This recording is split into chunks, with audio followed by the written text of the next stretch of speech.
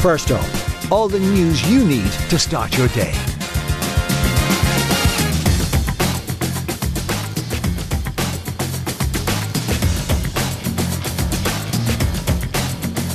Coming up, Hamas says the pause in fighting in Gaza could be extended. They said that they will not accept exchange of prisoners, and now they are doing it, and that's the right way. And Irish author Paul Lynch has won this year's Booker Prize. But first up this morning, Hamas says it's seeking to extend the 4-day pause in fighting, which is due to end tomorrow. The temporary ceasefire has allowed more aid to be delivered to Gaza. Yesterday, another 17 hostages were released by the militants, while 39 Palestinian prisoners were set free from Israeli jails. Mustafa Barghouti from the Palestinian National Initiative says compromise is the only way forward. Their first taboo was that there will be no ceasefire whatsoever. Second, they said that they want to uproot Hamas and the resistance in Gaza, but they are making deals with Hamas. They said that they will not accept exchange of prisoners, and now they are doing it. And that's the right way. US President Joe Biden says it's in everyone's interest that it continues. Nothing is guaranteed, and nothing is being taken for granted. But the proof that this is working and worth pursuing further is in every smile and every grateful tear we see on the faces of those families who are finally getting back together again. The Israeli government's response to the Taoiseach's tweet on the release of Emily Hand has been over the top, according to the Labour Party leader. Leo Varadkar came under fire for saying the girl was lost instead of kidnapped after the 9-year-old was freed by Hamas. The Israeli foreign minister has been called into the Irish ambassador for reprimand, with the Taoiseach since reacting, saying the vast majority of people understand what he's saying. Deputy Ivana Bacik says Israel's response to the Taoiseach's comments is an overreaction. Israel's reaction is grossly disproportionate and overblown. I think they are, again, seeking to deflect and distract from their own brutal bombardment of the civilian population of Gaza. I don't think there can be any doubt that the Taoiseach has, of course, condemned the outrageous and horrific acts of Hamas, and that I think he was simply seeking to express the real relief and joy, actually, that all of us felt on hearing of the news of the release of this young Irish-Israeli citizen, Emily Hand. Ireland has become one of the first countries in Europe to provide paid work leave to victims of domestic abuse. Statutory domestic violence leave will provide up to 5 days fully paid absence annually to employees impacted by domestic violence. 34,000 cases of domestic abuse were reported to Women's Aid last year. Partner and head of employment law at EY, Deirdre Malone, says the legislation is a significant step. Domestic violence is something that absolutely intersects with the workplace.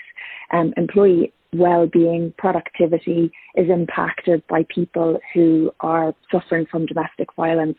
And this allows an awareness to be created around it and really to put in place a supportive workplace environment for people. More than €1 million in funding will be made available next year to cover student accommodation costs for those leaving state care. Minister for Further and Higher Education Simon Harris announced the initiative today, which will cover the cost of campus housing for those leaving foster or residential care.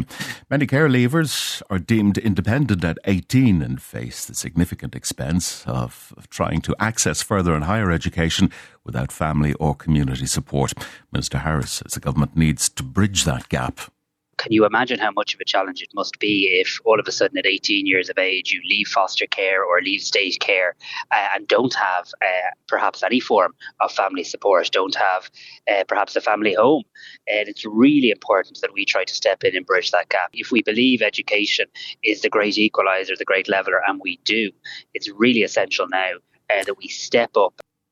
Workers will gather in solidarity today with the children and care workers attacked in Parnell Square in Dublin last week. The Irish Congress of Trade Unions is calling on those working in the city centre to meet at the GPO for an event at 1 o'clock.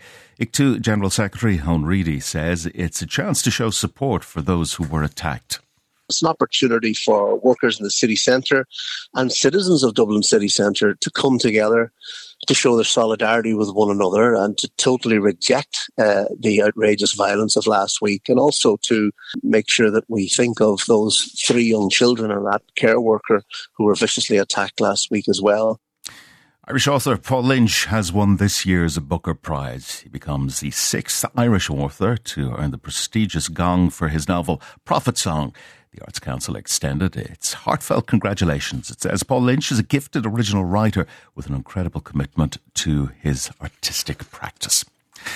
White goods such as fridges, washing machines and dryers are set to offer the greatest discounts this Cyber Monday.